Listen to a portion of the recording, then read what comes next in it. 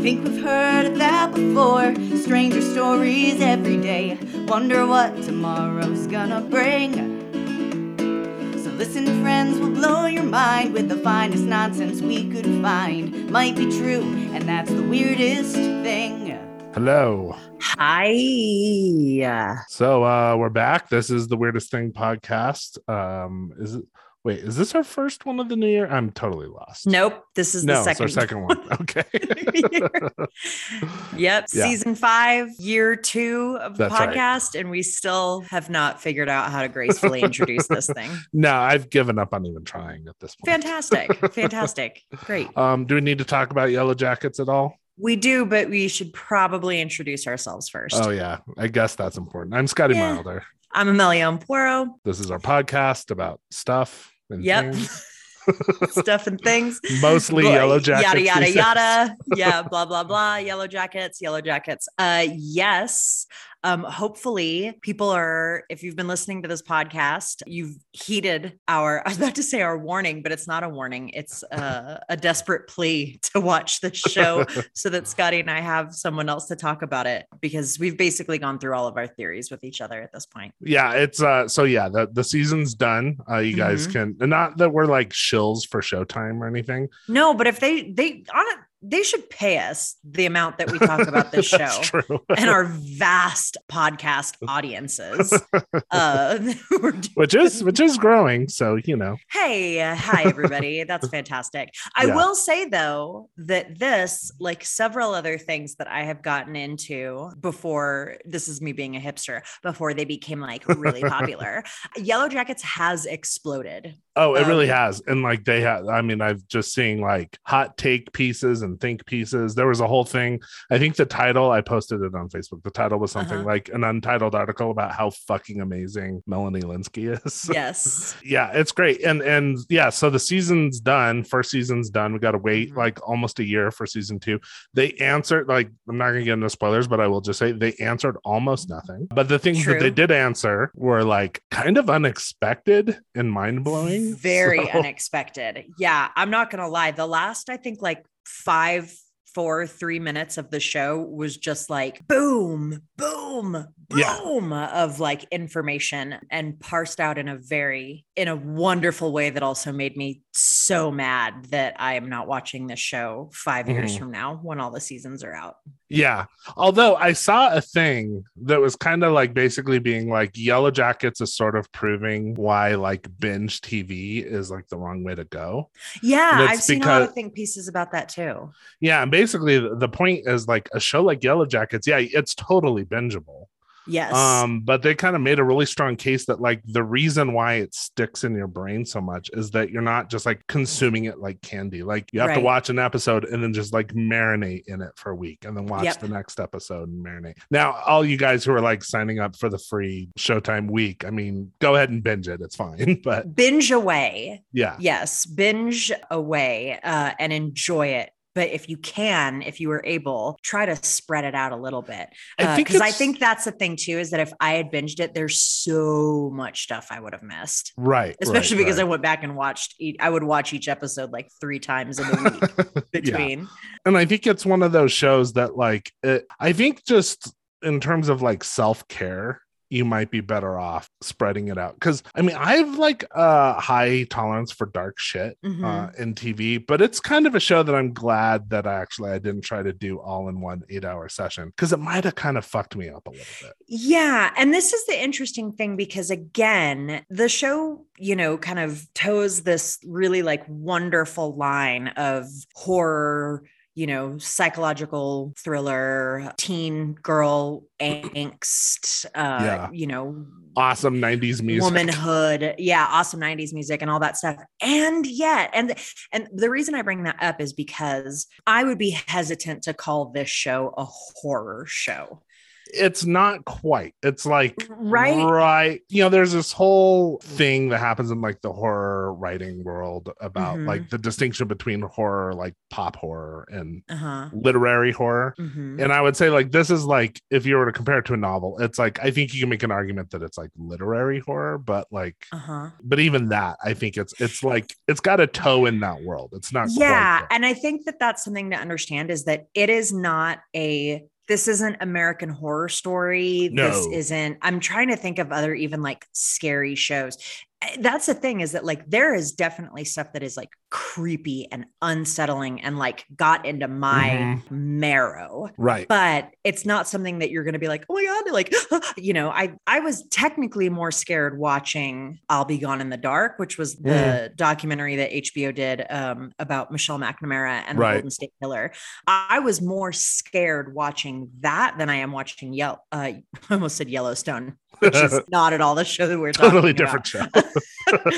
Than watching Yellow Jackets. But it's still, like I said, like I've been telling Scotty that like I have been having like some fucked up dreams because of this show. Right. So yeah, just know that going into it. If you're somebody who's like, I don't like scary things, like I'm gonna say watch the pilot. I would say to me, I don't find it scary. Like you said, there are probably moments that are scary. There's definitely a creepy vibe to most of it, but it's unsettling. It's disturbing and unsettling. There's not like jump scares. I mean, there's maybe a couple, but like it's not built around that at all. No. And it's not like super, like there's a little bit of gore, but it's not like, just listen to my words. Just watch the damn show. Okay. And then you can come and talk to Scotty and I about what you think the classification of this show is. All right. Just do what I tell you to do. Have you found any replacement shows? No, not at all. That's why I was telling you earlier today that I've had to start rewatching Jane the Virgin, because I was like, well, I'm empty inside. Although I will say that like reading Mexican Gothic has been a nice little transition piece of, content that I can devour. Yeah, maybe we because I think by the time we're both reading that book. It's I guess it's a horror novel. It's a Sylvia Moreno Garcia. And it's very Gothic. We'll probably be done by the time our next episode comes out, so maybe we'll talk about it a little bit more. It is great, and it is kind of a good odd companion piece tonally to Yellow Jackets. Yeah. Like that's it's not the same. It has nothing to do with Yellow Jackets. No. It's not the same, but like you said, tonally, it kind of scratches a little bit of that Yellow Jackets. Right. Another show. So I found my replacement show, although I'm not going so far as to put it on the level of Yellow Jackets. Certainly not in terms of like addictiveness, but it's pretty great. It's a Netflix show. It is a horror show. It's called Archive 81. I've been seeing a lot about that. Yeah, I'm about halfway through it. It's kind of like everything I love. Like it's a very slow burn, sort of supernatural, but it's also got like a lost films kind of aspect to it. Okay. Very claustrophobic. It's very much like the type of style that I would go for back when I was making films. Interesting. So yeah, that is one I would, if you're a horror fan or if you're a Yellow Jackets fan, I would give that a shot. Maybe check that out. It's not as like I said, it's not as addictive maybe as Yellow Jackets. It's much more broody in terms of the tone, but I'm actually finding that one genuinely frightening in a way that Yellow Jackets actually isn't. Yeah. Interesting. Okay. Yeah. I also wanted to say, you were talking about German expressionism, right? Last episode. Yeah. And the new Macbeth came out with Denzel Washington and Joel Cohen directed Frances McDormand. And everybody's saying it's the German expressionist version of that. Yeah. I've also heard some people that are like, oh my God, it's brilliant. It's fantastic. And I've also heard other people that were like, I did not like it. Okay, we'll have to check it out because that's one I'm curious about. It's Joel Cohen. It's his first movie without his brother, so I'm just curious on that level. Yeah. Yes. Okay. All right. Well, should we get to it? I think so. Okay. Well, so wait, hold on. Oh, yeah. I have to ask you because I don't know what your story is. Is your story scary? I would go ahead and lock your doors and windows. Okay, give me just a sec. Put on the theme music. Welcome to our show. Welcome to our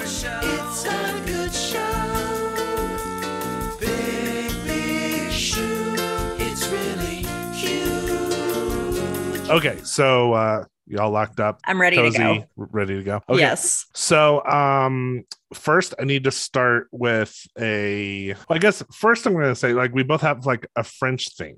Somewhat, yes. Yeah, At least, or at least a French connection. Not a literal French connection, not the movie, but you know. And I'm kind of glad yours is second, because from what I know of your story, it's not particularly like a dark story, right? Nope, not at all. So yeah, it'll be a nice palate cleanser for mine, because mine's pretty fucking grim, actually. So okay. I'm gonna start with just a general content warning. Real fast. How many times did you switch topics in between the last episode we did? And this is the fourth one I landed on. Awesome. Okay. Okay. So quick content warning. This involves suicide and murder, and particularly the murder of children. I'm not going to go into like super gory detail, but just proceed with caution. Okay. And then we're going to start with I'm like, good. And I leave. We're going to start with a cold open. Oh, great. So let's go back to October 6th, actually, of 1994. Okay. A Swiss ski chalet in the village of Freiburg, Switzerland, just went up in flames.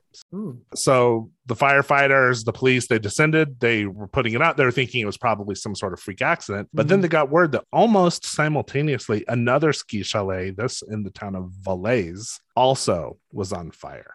Okay. So once they managed to get the fire out, this is in Freiburg, they went in to assess the damage and kind of see if they could figure out what happened. And they were stunned at what they found. So inside this Freiburg chalet, they found an underground chapel with a, quote, dramatic arrangement featuring walls of mirror and crimson curtains. They also found either 22 or 23, sources vary, dead bodies, many of whom were either shot or smothered to death before the fire. 9 of the dead were men, 12 were women, and 1 was a 12-year-old boy.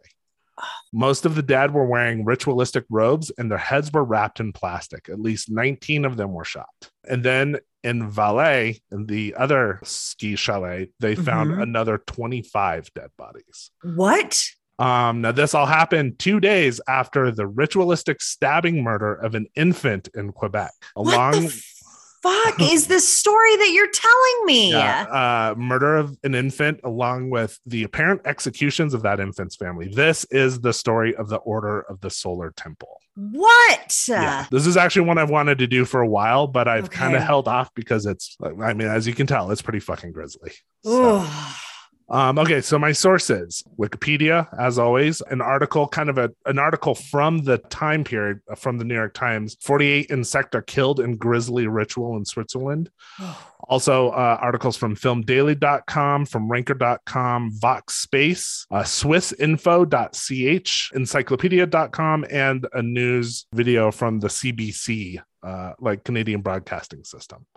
Okay. So let's talk about the Order of the Solar Temple. It was, as I'm sure you can guess at this point, it was an apocalyptic death cult. Okay. It was the headquarters were established in Geneva in 1984. It was founded by 2 guys. One's name was Joseph de Mombreau. Okay. And Luc Jouret. I believe both of them were French. I did not find a lot of biographical information on Luc Jouret, but here's just a little bit about Joseph de Mombreau. So he was born in rural southern France. He didn't go to college, and as a young man, he was employed as a clockmaker and a jeweler. He was born and raised Catholic, but he began dabbling in occultism in his early 20s. And then in January of 1956, he joined an American-based Rosicrucian group called the Ancient and Mystical Order of the Rosicrucians. What does that mean? So let's talk about... Okay. Yeah. You're welcome. I'm one step ahead of you. Okay. So Rosicrucianism, I'm not going to spend a lot of time on this because it's a vast topic. Okay. But Rosicrucianism, it's a series of spiritual and cultural movements that rose in Europe in the 17th century. It was developed after 3 anonymous texts were published in Germany. that claimed the existence of an unknown esoteric order called the Order of the Rosy Cross. And supposedly this Order of the Rosy Cross kept like arcane and mystical knowledge. And so the three texts were, these are the English translations. So these are the English translations. The texts were The Fame of the Brotherhood of RC. This is from 1614. The Confession of the Brotherhood of RC. That's from 1615. And I believe RC means Rosy Cross. And then The Chemical Wedding of the Christian Rosy Cross Anno, 1459. That's from 1617. So these three books, they claim to tell the story of a German doctor and mystic philosopher who, in the first couple books, he's identified as Father Brother CRC. Later as Christian Rosenkreuz, which essentially means the Rose Cross. He was supposedly born in 1378 and lived for 106 years. And then after studying under various Middle Eastern masters, he came back to Europe and founded the Rosicrucian order around 1407. This is the story. Okay. It's real unclear whether this guy ever actually existed. So during this Christian Rosenkreuz's lifetime, the order was supposedly restricted to just 8 members, all of whom were doctors and, quote, bachelors of vowed virginity. Which I'm thinking is like 1400s version of incels, maybe? Maybe. I mean, I don't know, editorializing a little.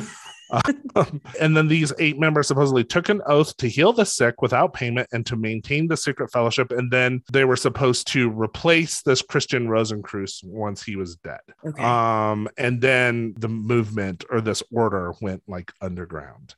So supposedly no one even knew it existed until these 3 texts were written like 200 years later. The doctrine of the order was built on, quote, esoteric truths of the ancient past, which concealed from the average man, provide insight into nature, the physical universe, and the spiritual realm. The text didn't elaborate on that, but they did reference everything from like the Kabbalah to alchemy to, I think, even some like Hindu teachings to Christian mysticism.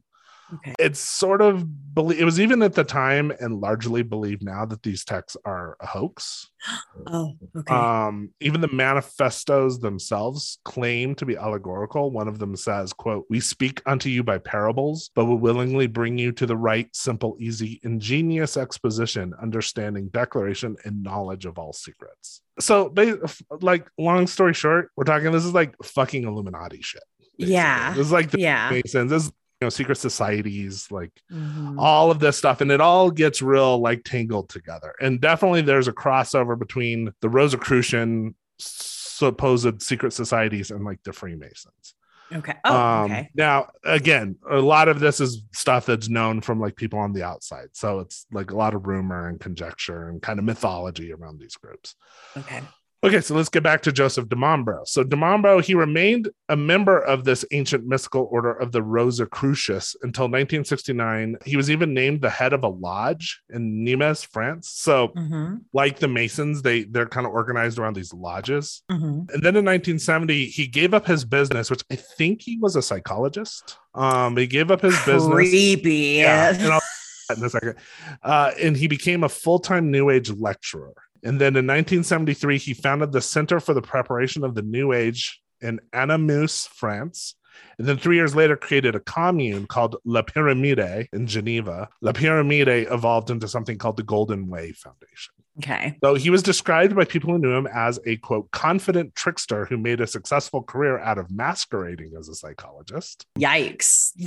Began to claim that he was a representative of the, quote, Great White Brotherhood, which he said were, quote, evolved beings that the Theosophists claimed guided the evolution of the human race. So just a little theosophy. Again, I'm not going to go down this road too far because it's a big, vast topic. But Theosophy was like a new religious movement. It was established in the late 19th century by a Russian immigrant. It was in the US. Her name was Helena Blavatsky. People have probably heard of Madame Blavatsky. That's a fairly famous name in occult circles. This Theosophy movement that she created became the foundation for much of like what we would call modern occultism. So Theosophy taught that there was an ancient and secret brotherhood of spiritual adepts known as the Masters, who are based in Tibet and who have cultivated great wisdom and supernatural powers, and then who are now communicating to like the masses of the human race through Blavatsky's teachings. So, you're making the appropriate face. Okay, good.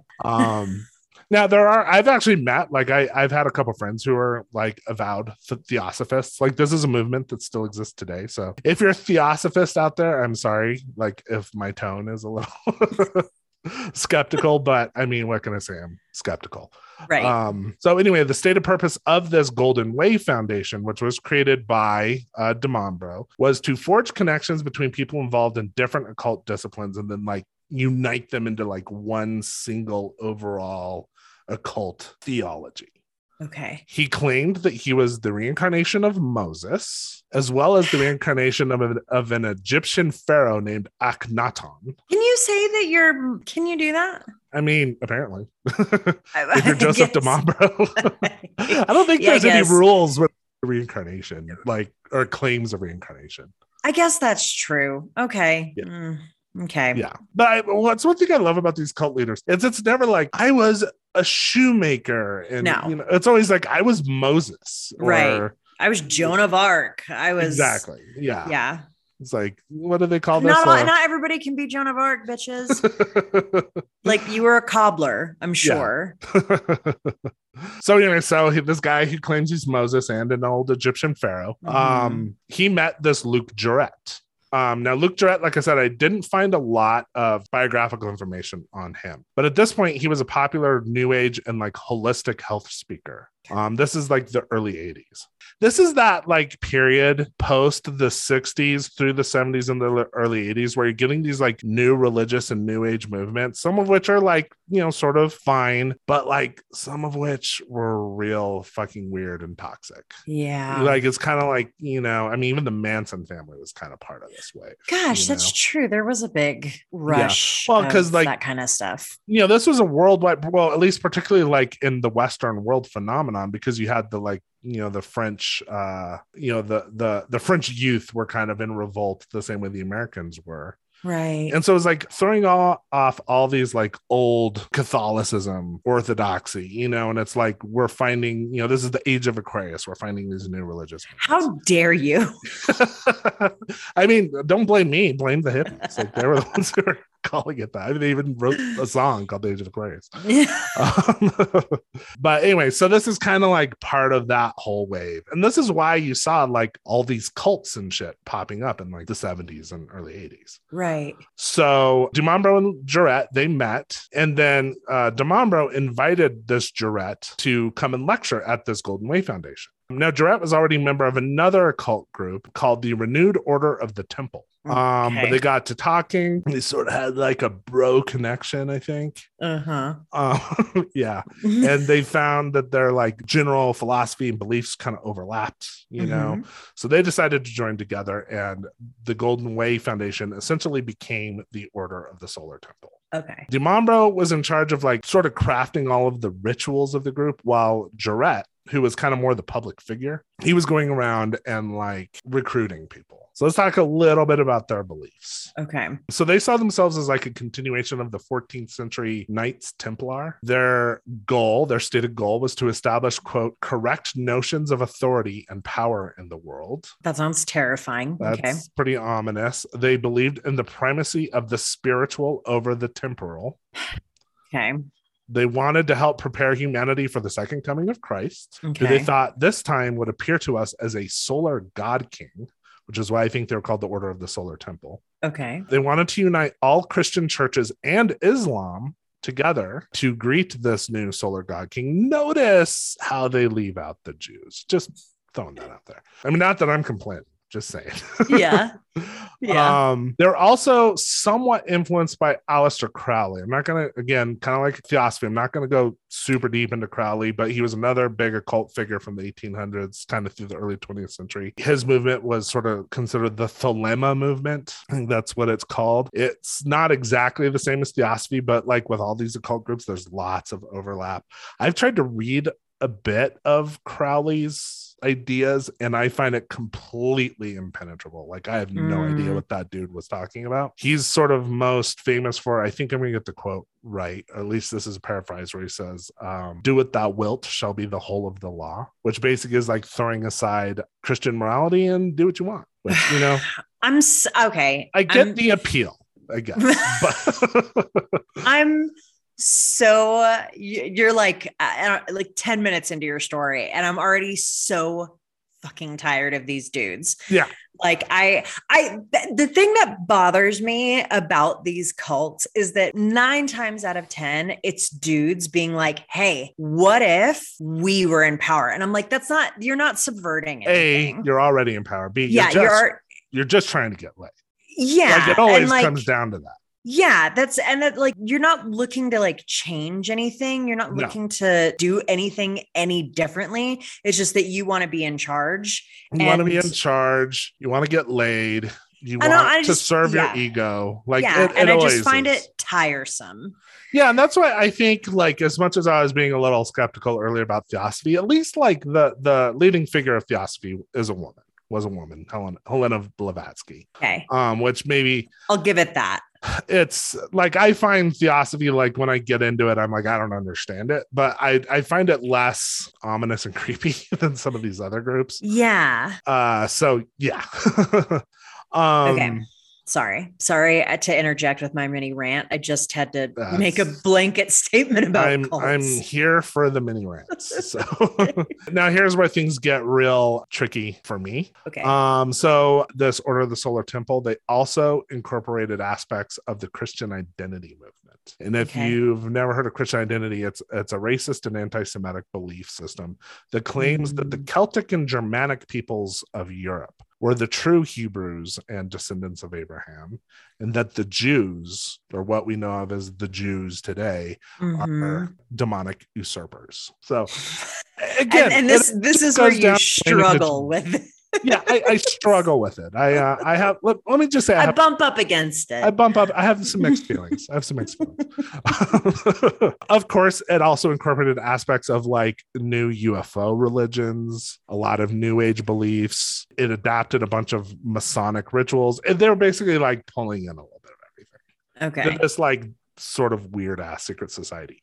Now, Jarrett in particular wanted to attract like wealthy and influential members. And so he was it's kind of like what I think Scientology did, like going and like really like going after like the political elite, celebrity, rich people. But this is a secret society. So to this day, people don't really know who got involved. Okay. I've seen different estimates of like total worldwide membership at this time. Could have been in the couple thousand, but we really don't know. Okay. But it is definitely rumored that some powerful and rich Europeans were like secret members. Okay. Now, by the late 1980s, Jarrett's lectures, he was kind of, like I said, it sounds like he remained kind of the public face. DeMambro kind of stayed in the background. That's scary. Yeah, well, both of these guys are pretty scary. Jarrett's lectures began to take on this apocalyptic tone. Okay. He started predicting, quote, catastrophic upheavals that would threaten the existence of the planet. Yeah, and it sounds like mostly like environmental upheavals sort of being wrought by humans. So he's an early climate activist, On the bright side. He was an early climate activist. Yeah. So ahead of the curve on that, at least. But his claim was that only members of this cult would survive. And in fact, even then, it was only going to be like select privileged members of the group. And so whereas DeMambro was going around telling people he was Moses reincarnated, you want to take a guess who Jarrett claimed to be reincarnated from? Jesus. Exactly. Yes! Right on the money. So you got Moses and you got Jesus in the same fucking little cult. I mean, score, right? Yeah. I hate these people. Oh, well, just wait. They're very hateable. I'm so bothered by them that like at this point they haven't really even done anything yet, and I'm already like, I'm sick of your bullshit. Yeah, well, I'm not going to disabuse you of that opinion. Great. Good. It's good to know that my red flags are finely tuned. Yeah, you're on the right track there. Good. So Jarrett was saying he was Jesus. He also, part of his teachings were that, like I said, only these privileged members of the order would ultimately survive this catastrophe coming to the earth. Okay. And he said that these privileged members would ultimately, quote, leave their earthly bodies and then would meet again after their death voyages, quote unquote, where they would meet up again at the star Sirius. Now, to get there, they would have to, quote, transition through fire. Okay. So I mean, you can kind of see where this is going, right? And it's like it's real Heaven's Gatey too. Yeah. We're gonna leave our earthly body to go up into space, kind of thing. Yeah. To be the space god. Which also, okay. Yep. Yeah. I'm on board. Just tell me where to sign up. Okay, so here's how the Order of the Solar Temple was structured. They had a central authority called the Synarchy of the Temple. All the members of the Synarchy were secret.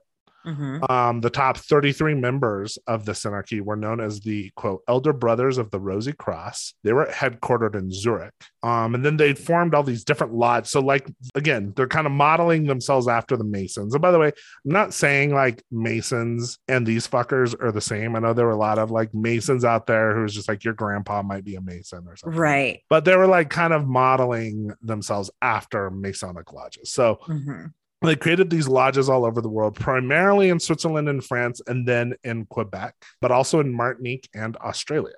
Okay.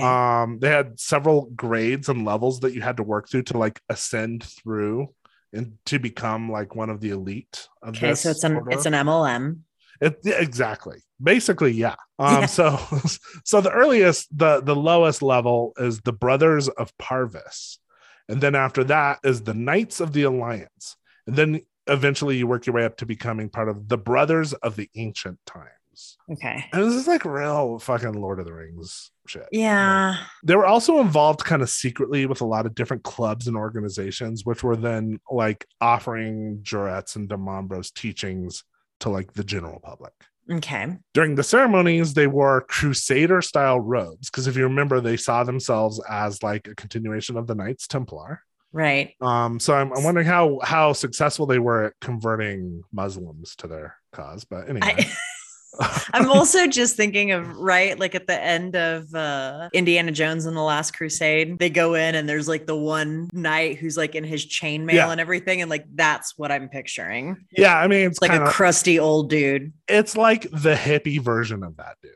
It's like the pervy hippie version of the guy from the Last Crusade. Great. Yeah. So, and then they also like built all these rituals around this sword that DeMambro had that he said was a genuine artifact of the Knights Templar. And he claimed it had been given to him 1,000 years ago in a previous life because, of course.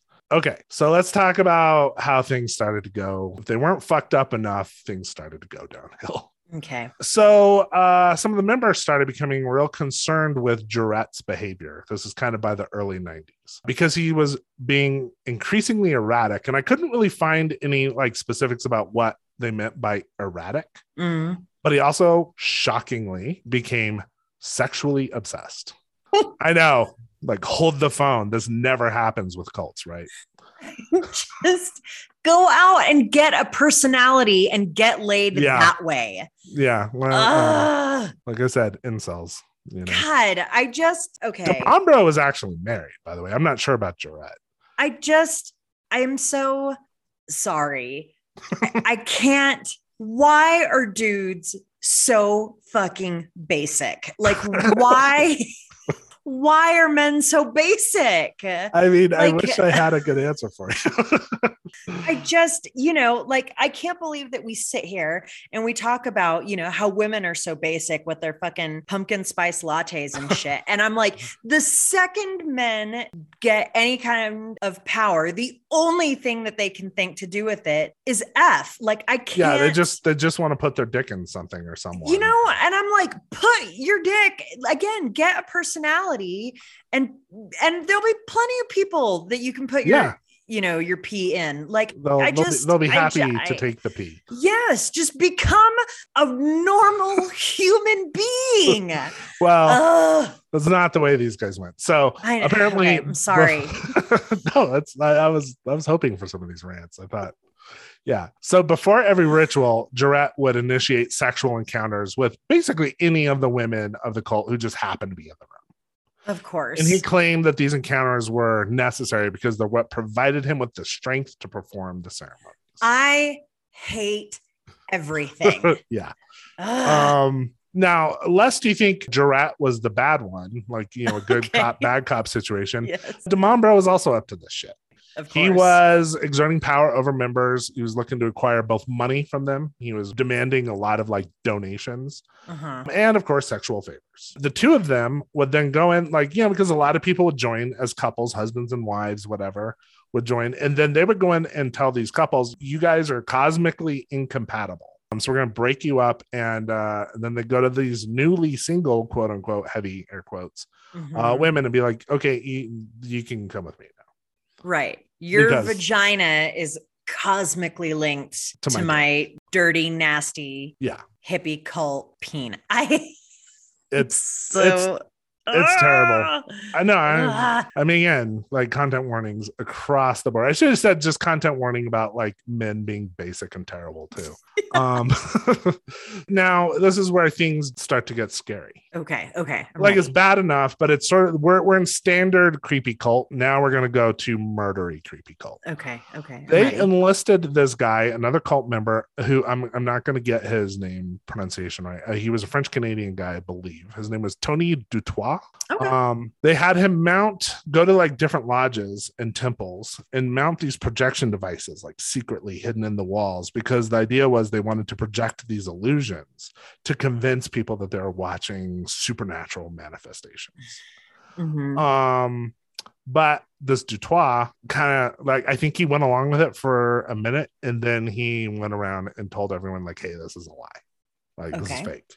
Okay. Did not go over well with Jarrett and DeMambro, because once Dutoit revealed the lie, many members of the Order of the Solar Temple were outraged that they had been manipulated. And a lot of them And so a lot of them started to leave the cult. So do you think that, DeMambro and Jarrett were maybe we should rethink our approach here? I'm sure they did not. So here's how they responded. And this is, again, content warning, murder, child murder. Okay. They decided, so DeMambro pronounced that Dutoit's 3-month-old baby son was the Antichrist and had to be killed because he was being born into the order to undermine DeMambro's goals. So this was in Quebec. The baby was killed, was stabbed 6 times with a wooden stake, and both Dutoit and his wife Nikki were executed. They were stabbed 8 times with a wooden stake. So this is, like I said at the very beginning, this was just a couple days before everything fell apart.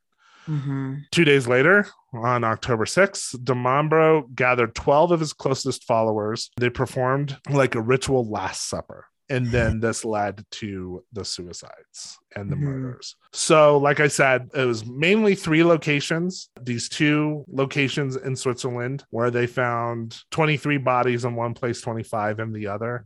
And then over in Quebec, there was another wave of mass suicides and murders.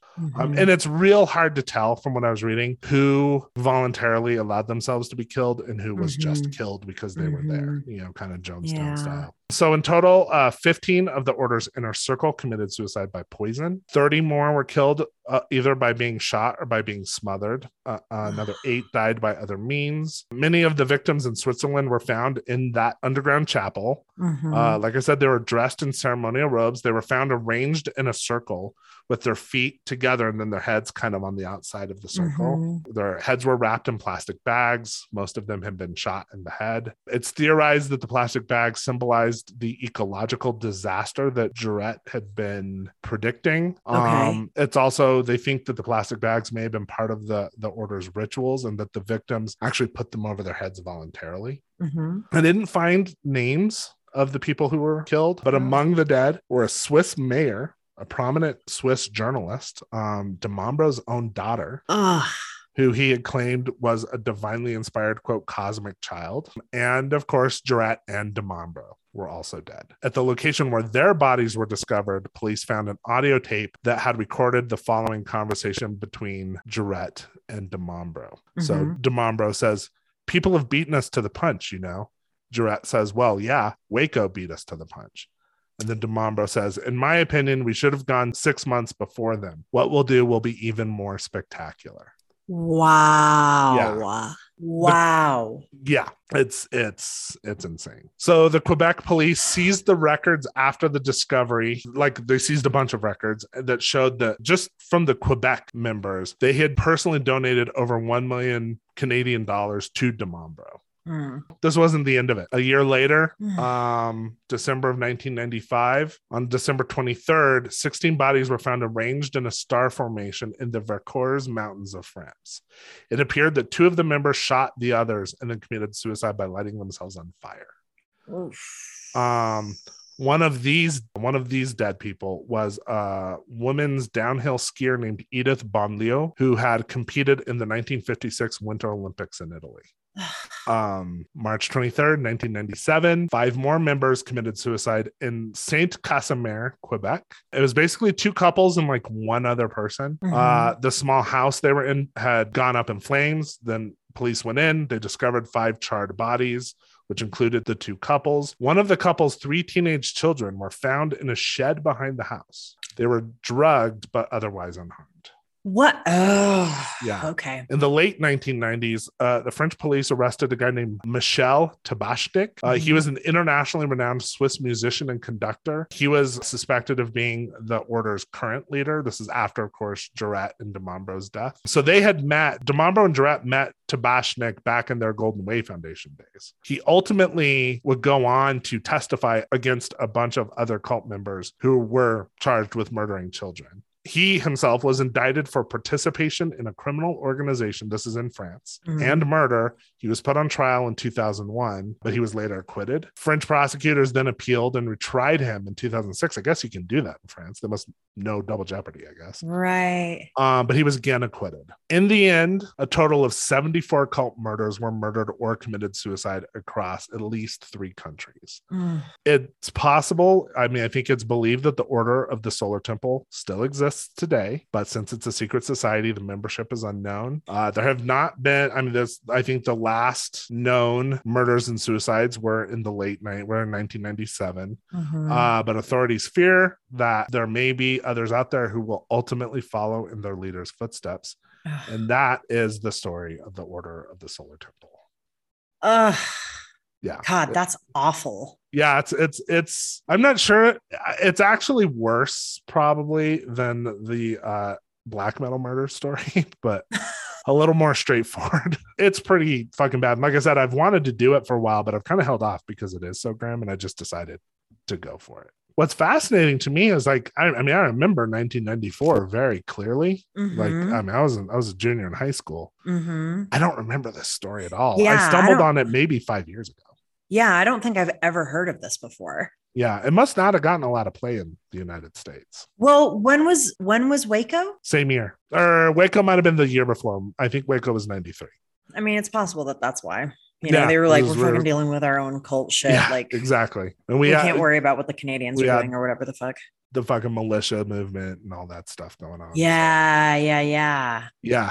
Oh, God. Look, just don't get involved with cults. I wish I could give you better advice than that, but just stay away from the cults because they're basic. And they never end well.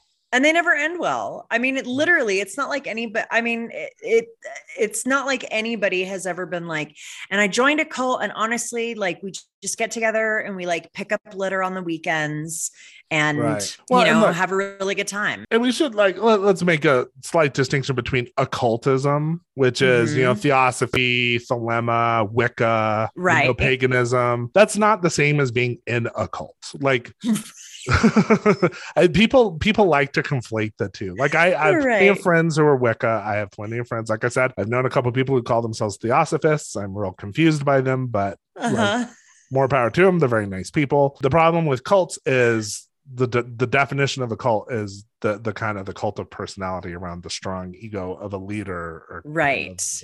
Right. I'm just saying, like, if you get into something and they either ask you to start paying a lot of money because soon you'll make a lot of money, or B, start saying, hey, you need to have sex with the main person in charge, just be like, cool. You know what? I remember that I've double booked myself, and then just get out of Dodge and like block their numbers on your cell phone and just go about with the rest of your life. Leave it alone. Yeah. Like, here are my tips to get out of a cult. Right. You'll be much better off. Don't follow an antler queen or no. So I had to throw a little Yellow Jackets reference in there. Yeah. Once you guys watch Yellow Jackets, you'll understand that reference. Yeah. I mean, you'll figure it out in the first 5 minutes of the pilot. Yeah. So there. Oh my God. Okay. So palate cleanser time. Let's move on. Yes. To palate a non-murdery French story. Yes, absolutely. Okay. So Scotty, I think you know this about me. I assume that you know everything about me, but I think you know this about me. For our audiences might not know, but I love an underdog story. Like, I fucking love like a scrappy gang of like driven people, you know, going against all odds, taking on some kind of like giant. Was it you who like went on kind of a rant one night about how great a movie Cool Runnings is? Apparently not. No, I don't think so. It is in fact a great, it's a great movie. Oh, wait, hold on. Sorry, dropping stuff. Okay, but yes, I do love a good underdog story. I love a good sports underdog story. Miracle, the movie about the was it 1980? Hockey team, U.S. hockey team at the Olympics playing against Russia. Major League. One of my favorite baseball movies. Yeah, there's a movie called Accepted, which is it has nothing to do with sports, but it's about a gang of kids that they've their college dreams were kind of dashed. You know what I mean? There was one kid who didn't get into college at all. There was another who she'd planned on going Ivy League the entire time she was growing up, and then didn't get into an Ivy League school, and just all sorts of cool stuff like that. I love it. Even honestly, the Oceans movies, Oceans 11 and all that stuff. I'm just yes, just give me, like I said, a scrappy group of people trying to take on the establishment, and I'm all in. Right. So today I'm going to tell you about one of the best underdog stories ever, The Judgment of Paris, 1976. All right, let's do it. All right. So sources for this are Wikipedia, Wine Enthusiast, NPR, Time Magazine, Smithsonian Magazine, and YouTube. Okay, so a little wine history, but I promise not a lot. Okay. Okay. So France has been producing wine since roughly the 6th century BC. Okay. When southern Gaul was colonized by the Greeks. Okay. Wine as a drink has been around for thousands of years, but France really internalized wine as part of their civilization, and they're the ones that really investigated the art of winemaking. Yeah, and they're real snotty about it. Well, okay, put a pin in that because we're going to come back to it. I think before that, people were just if you do some stuff to grapes, it'll turn into alcohol and you'll get drunk.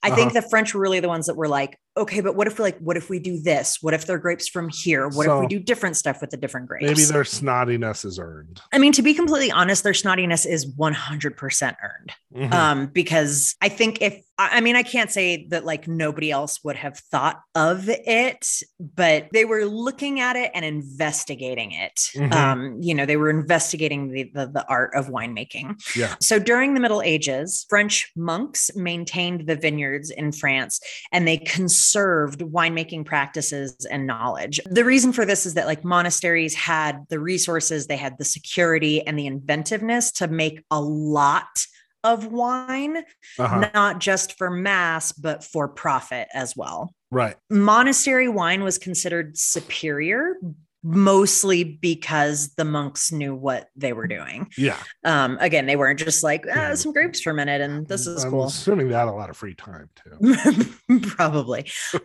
Nobility developed vineyards, but the French Revolution led to the confiscation of most of those vineyards. Oh, yeah. So also an interesting thing to think about that, like, I think a lot of people think of wine as like a bougie drink, even though, I mean, technically I think all alcohol could be considered bougie depending on how you look at it. But wine was really coming from these monks who like didn't have anything, but you know. Well, I think it's just because it's like a lot of French names and stuff, but it's like, I don't know, go get it like a bottle of Yellowtail for $4. That's not all that bougie. Yeah. France is also responsible for a lot of the grape varieties that we know, like Cabernet Sauvignon, Chardonnay, Pinot Noir, Sauvignon Blanc, and Syrah. So France actually does have a bit of a right to be uppity about their place in the wine world. Sure. Former Time reporter George Tabor, I'm going to talk about him more later, but he said, quote, "The French bamboozled the world into thinking that only in France could you make great wines, that only in France did you have the perfect climate, the perfect earth, the perfect grapes. France was on a pedestal. France was alone." I am not here to say whether or not France bamboozled the world. But it is clear that they definitely felt, one, some ownership over wine as like an industry, and two, that they were producing a lot of really good wine. Yeah. So that's what's happening over in Europe, over in France. I'm going to zoom over to California now. So California was actually pretty like lousy with grapes and vineyards early on. Do you want to take a crack at why? Well, I mean, I would think the climate. Yes. Because I'm thinking Northern California where Napa is, if I'm not wrong, it's kind of on the same latitude as France. Other than that, I have nothing. It was because of all the mission towns. Okay, that makes sense. Yeah. A lot of missions, lots of mission folks making wine. A lot of monks with free time. Yeah. Right. So records show that the first vines were planted in California in the late 1700s, although there are some sources that say that like mid to late 1600s, grapes were being planted in California. But these vines that were planted in the late 1700s, those vines were cultivated to produce wine used for religious purposes, again, missions. Pre-Napa Valley, most U.S. wine was being made in New York, Virginia, Ohio, and Missouri. I'm trying to imagine, like, again, just with the climate, New York doesn't seem like the place to be. Yeah, I was like, well, no wonder American wine didn't take off. And listen, I lived in Virginia for a time, and I knew people in Virginia that were like, that were from that area. And they were very like, no, Virginia, you can make great wine in Virginia. And I was like, no, you can't. I've had Virginia wines. Like I've had Arizona wine, like, you know, the what's his name, Maynard James Keenan, the lead singer of Tool. He owns a vineyard outside of kind of near Sedona called Merkin Vineyards, and like I've heard a lot of people like, oh yeah, Maynard's wine is great, and then I went and tried it and I'm like, it's fine, but I wasn't that impressed. Yeah, that's the thing. I think like New Mexico wine that I've had is actually better. So well, and the thing is that, like, you know, parts of New Mexico are not bad for growing wine. You know what I mean? I had seen somewhere, I think it was a Trivial Pursuit question, that New Mexico was actually, wine has been, out of like all of the US territory, wine has been being made in New Mexico for the longest out of anywhere. California, New York, everything. I think you told me that recently. And I think it's because that kind of blew my mind. Yeah. And again, it's because of the missions. Again, like monks up here were, they needed to do something. Yeah. Okay. Well, they need that fucking communion wine, man. Yeah, they do. So the father of Napa Valley is generally considered to be George C. Yount. He was an early pioneer and settler. Here's a weird sidebar about this dude. In early 1847, Yount repeatedly dreamt of a group of struggling pioneers in deep snow, complete with like details of their appearances and their difficulties. This is right around the time that the Donner Party was stranded in the Sierra Nevada mountain range. Yeah. And he had like multiple dreams about it. And he's actually, there are a lot of people who believe that Yunt was at least partially responsible for their rescue, because he like got up and he was like, we got to do something. There's people that are stranded there. He like raised $500 for that's like crazy. a search and rescue crew. Yeah. Oh, wow. That sounds like a story on its own. Like, that's kind of amazing. Yeah. So that dude is widely considered to be the father of Napa Valley. He's believed to have been the first person to grow grapes in Napa Valley around 1836. He's also the namesake of Yuntville. Don't quote me on my pronunciation there, but that's a pretty famous culinary town. It's the home of the French Laundry and Bouchon Bistro. Yes. Yeah. Mm-hmm. What's his name? Got in trouble there. Gavin Newsom. He was, because during pandemic, he had his like fundraiser there and wasn't wearing masks, and people were like yelling at him about it. Yeah. Those two restaurants are Michelin starred restaurants. I have heard varying things about the quality of the French Laundry. I've always wanted to go there just because it's the French Laundry. Yeah. So Yunt plants his grapes, but it's actually a man named John Patchett who created the first vineyard. Patchett planted his first vines in 1854. He started producing wine in 1857, and he constructed his cellar in 1859. In 1860, his wine got reviewed. Here is the review. Quote, "The white wine was light, clear, brilliant, and very superior indeed. His red wine was excellent. We saw superior brandy too."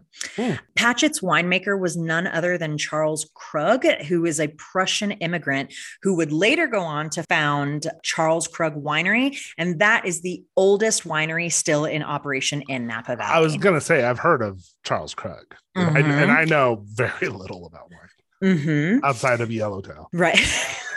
You're fucking Yellowtail. Okay.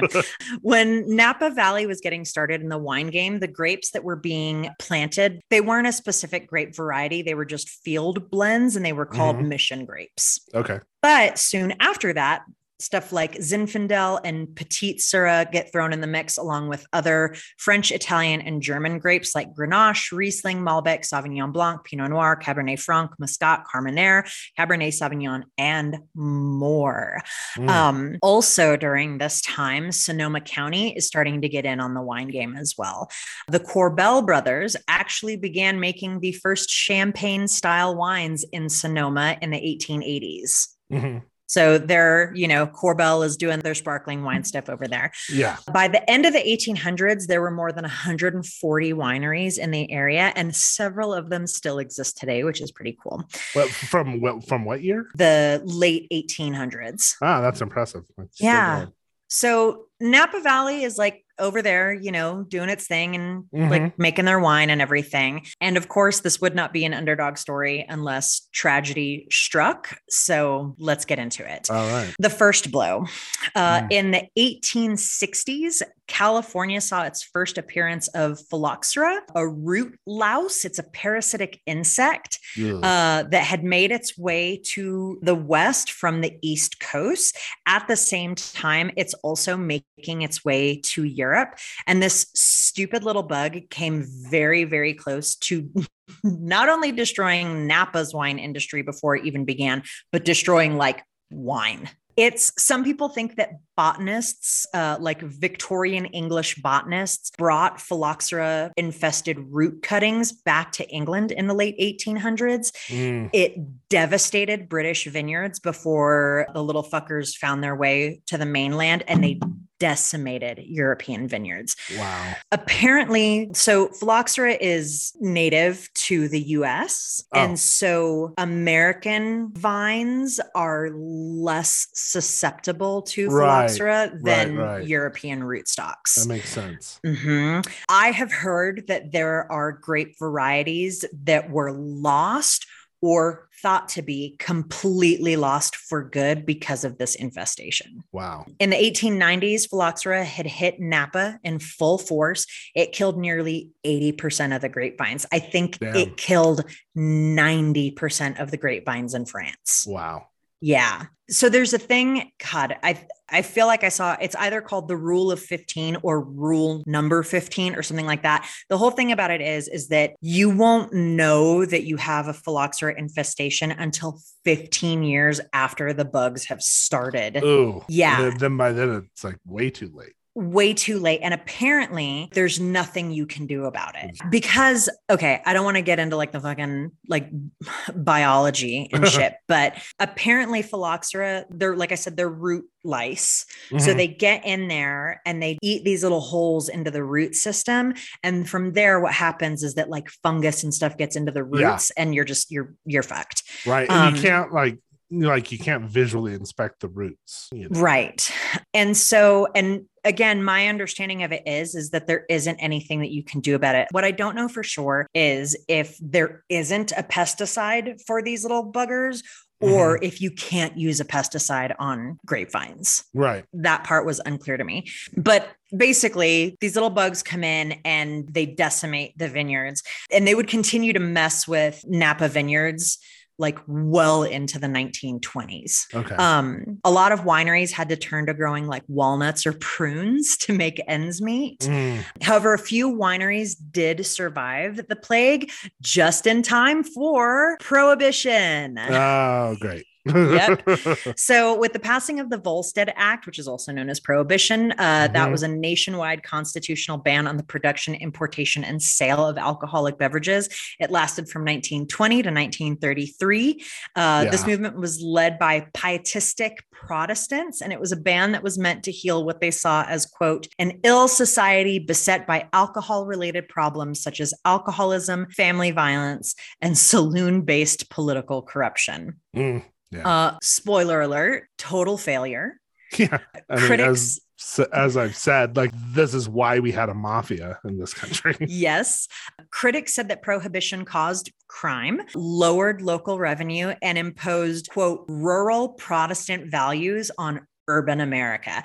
That to me is such a burn. It has real like you're just a virgin who can't drive vibes. You know what I mean? Totally.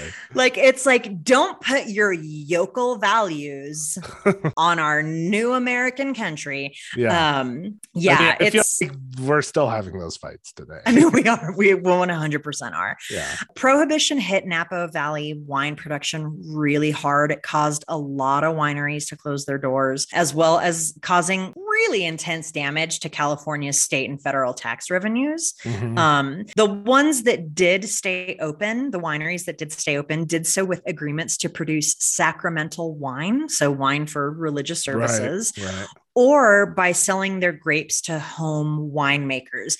This is a little bit of genius. I'm just going to say, again, talking about our plucky upstarts here. So they would sell these things, and I can't remember what they're called, like raisin cakes or raisin pads or something.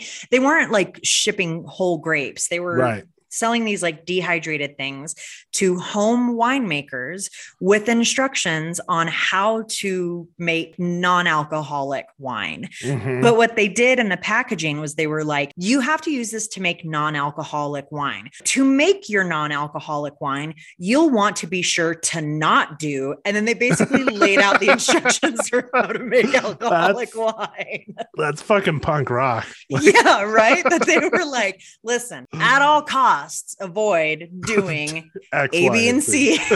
Yeah. Otherwise, you're going to make real wine, and nobody wants that. Yeah. Okay. So we've been hit, like Napa Valley has been hit by this bug plague. They got slapped with Prohibition. And if that wasn't enough, the Great Depression hits in 1929. Sure.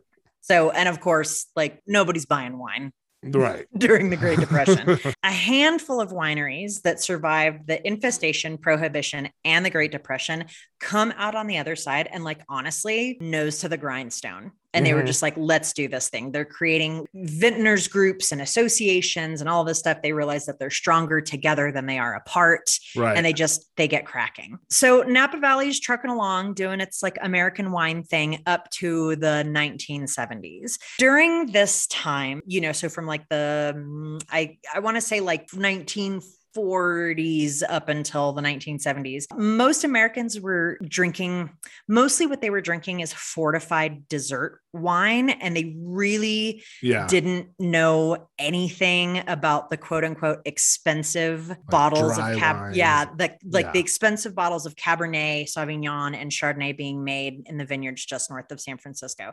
I also do want to say that at this time, expensive meant $6 a bottle. Wow. In case anybody doesn't know what fortified dessert wine means, because I didn't either, it means that a distilled grape spirit like brandy or cognac has been added. Okay. I feel hungover just talking about that. Right, because that's like all sugar. Yeah. It feels like mixing a spirit with a wine is just. Yeah.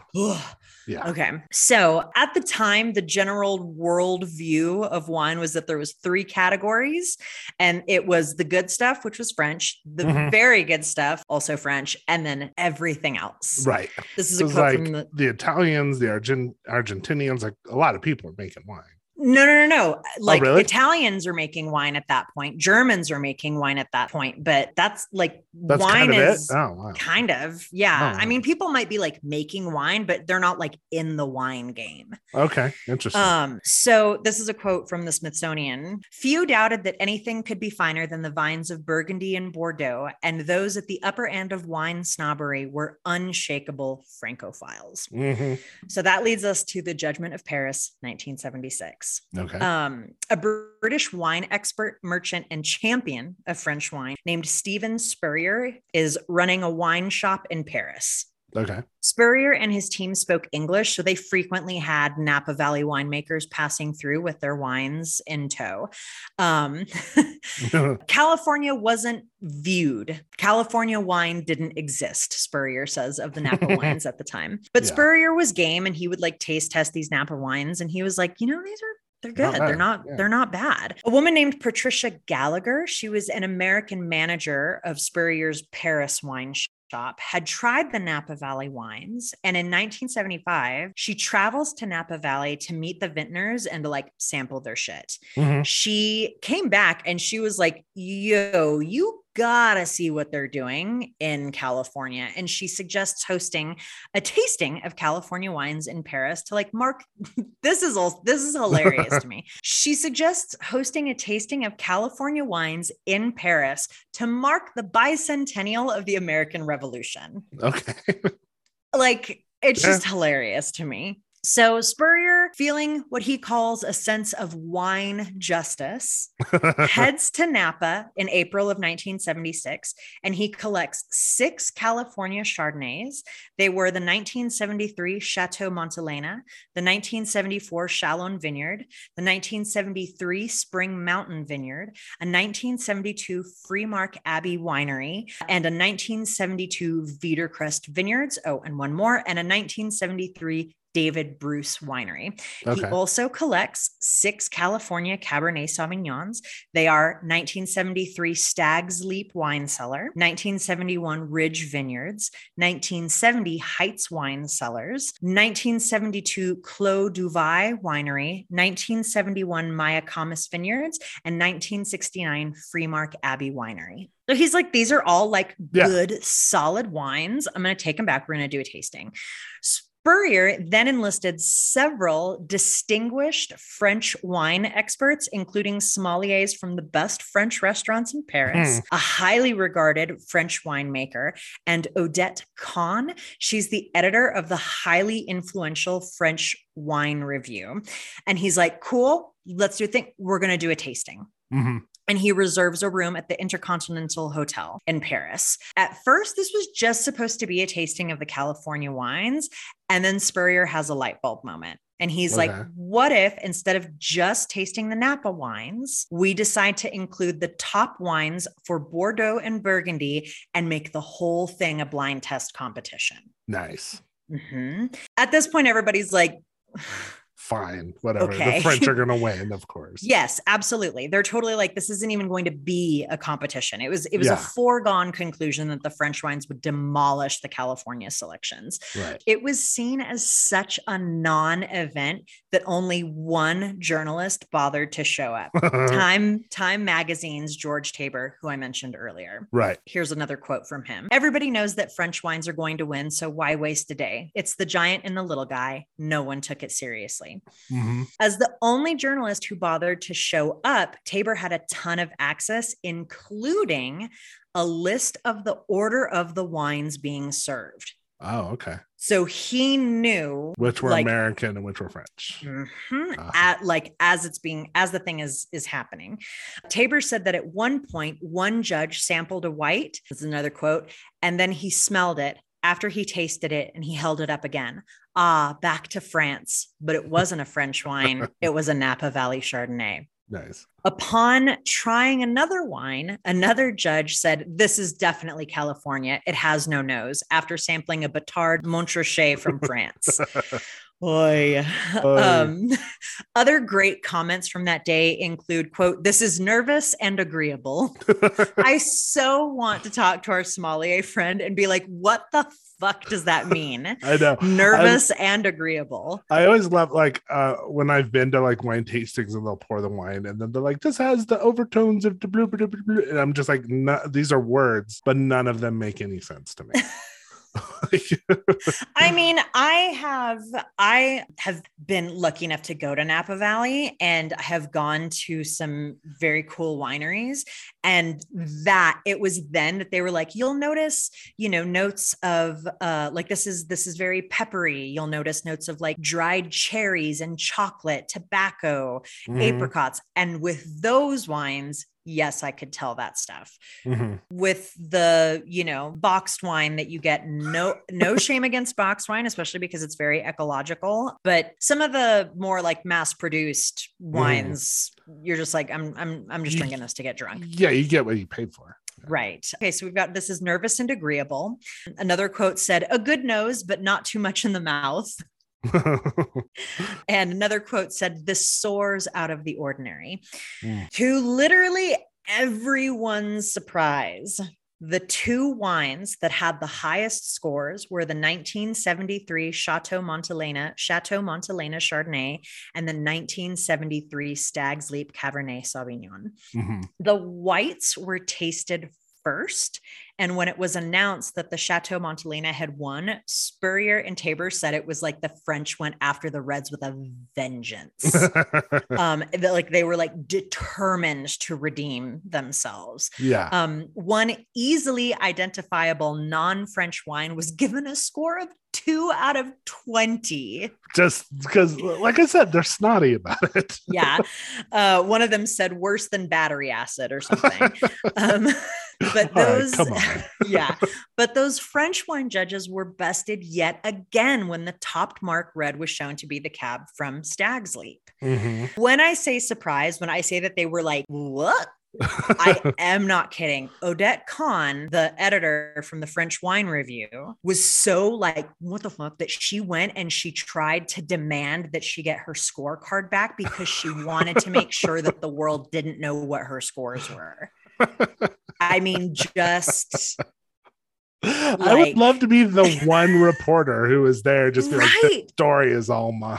Yeah. Okay, so the Chateau Montelena and the Stag's Leap win. I win solidly. Yeah. And of course, everybody, the French throw their berets up in the air and they're all a Twitter. The aftermath.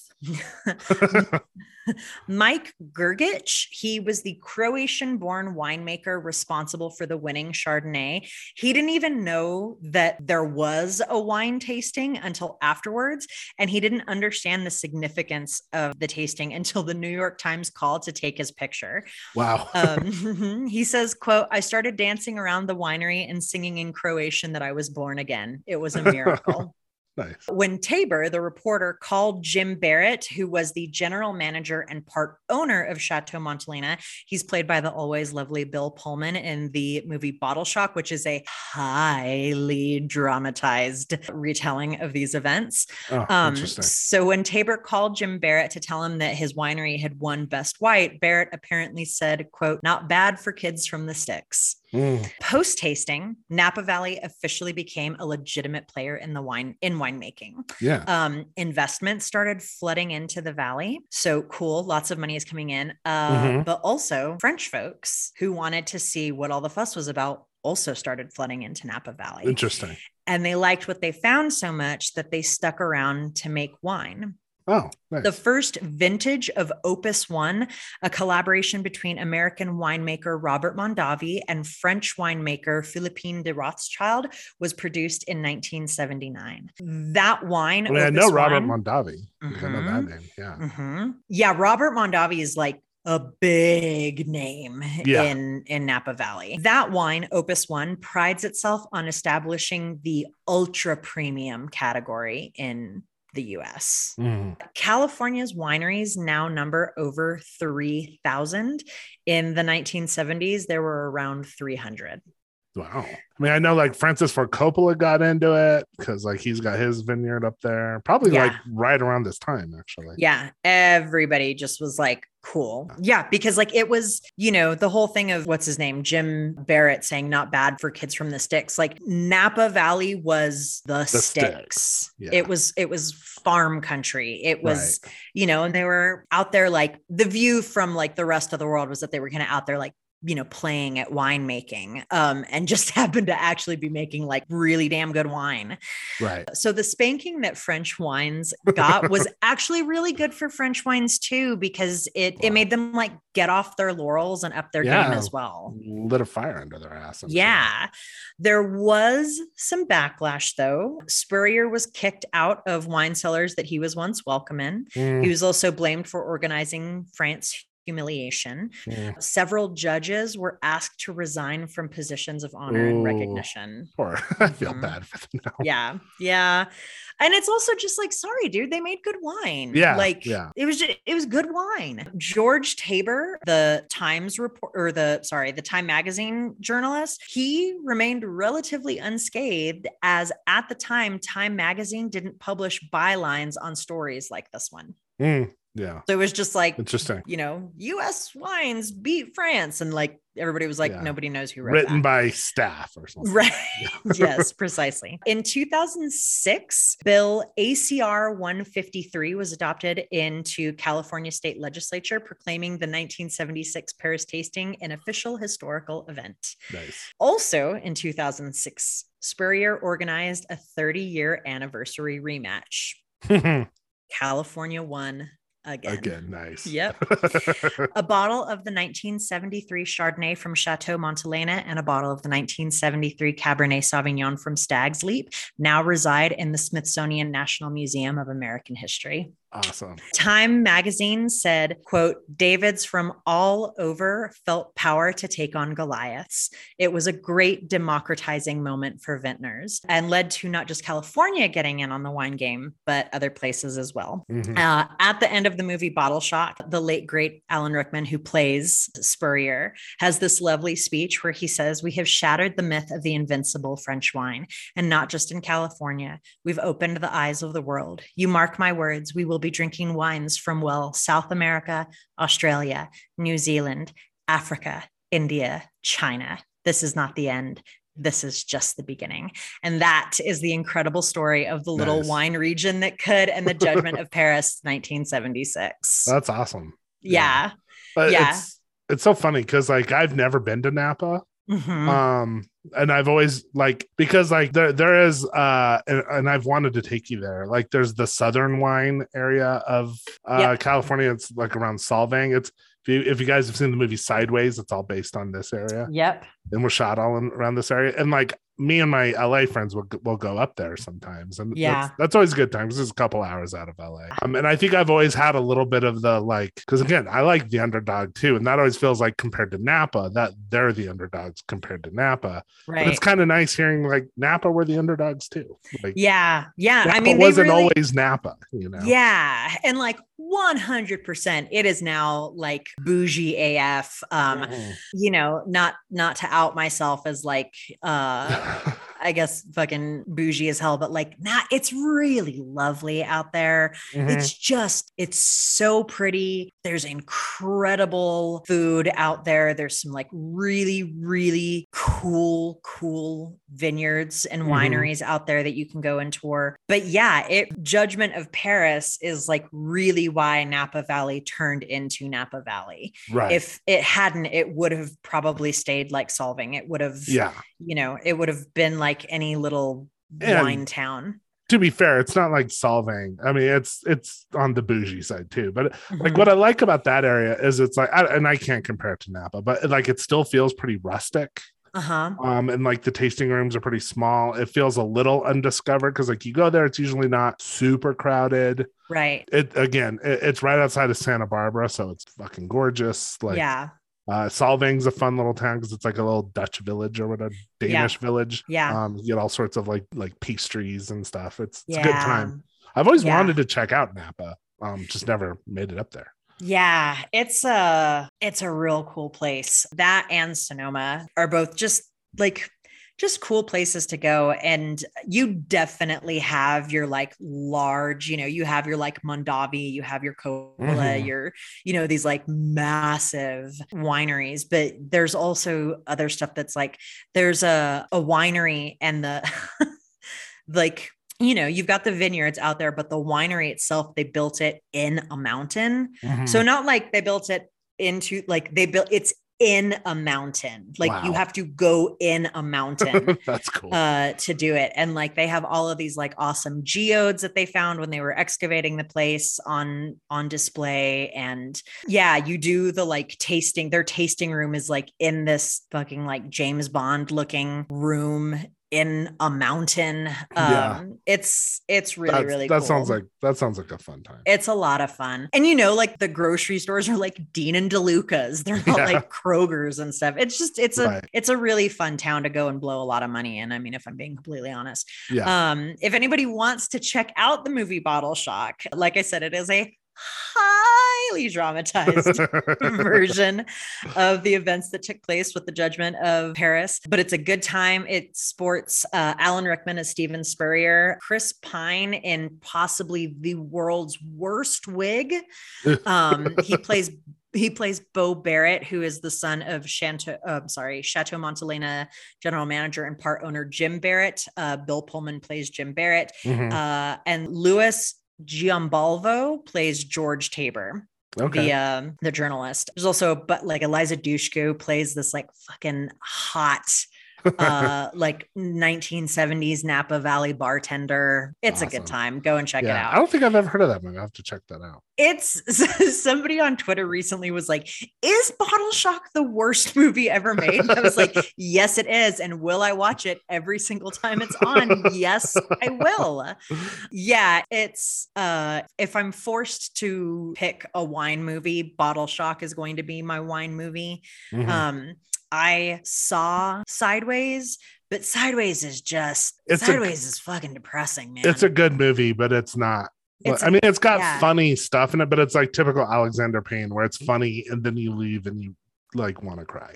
Yeah, I just keep thinking of, because it's Paul Giamatti, right? Paul Giamatti, yeah. And he's drinking that like incredible bottle of wine while he's like eating a fast food hamburger, and he's like pouring it into like a paper cup. God. Yeah. Yes, and it's a good movie, but it's one of those that's like, it's that like comedy / tragedy tone. So Bottle Shock, just to let everybody know as well, the name Bottle Shock comes from an actual thing that happens to wines, which is where they essentially oxidize and they turn brown in the bottle. It's a huge plot point in the movie. The Chateau Montelena Chardonnay did experience bottle shock, but Mike Gergich, who was the guy who actually made the wine, was like, yeah, I know what this is, and like it's gonna be fine. Like it's it'll resolve itself by the time the wine gets to Paris. Okay. Well, he didn't know that because he didn't even know it was going to Paris, but he was like, this isn't a big deal.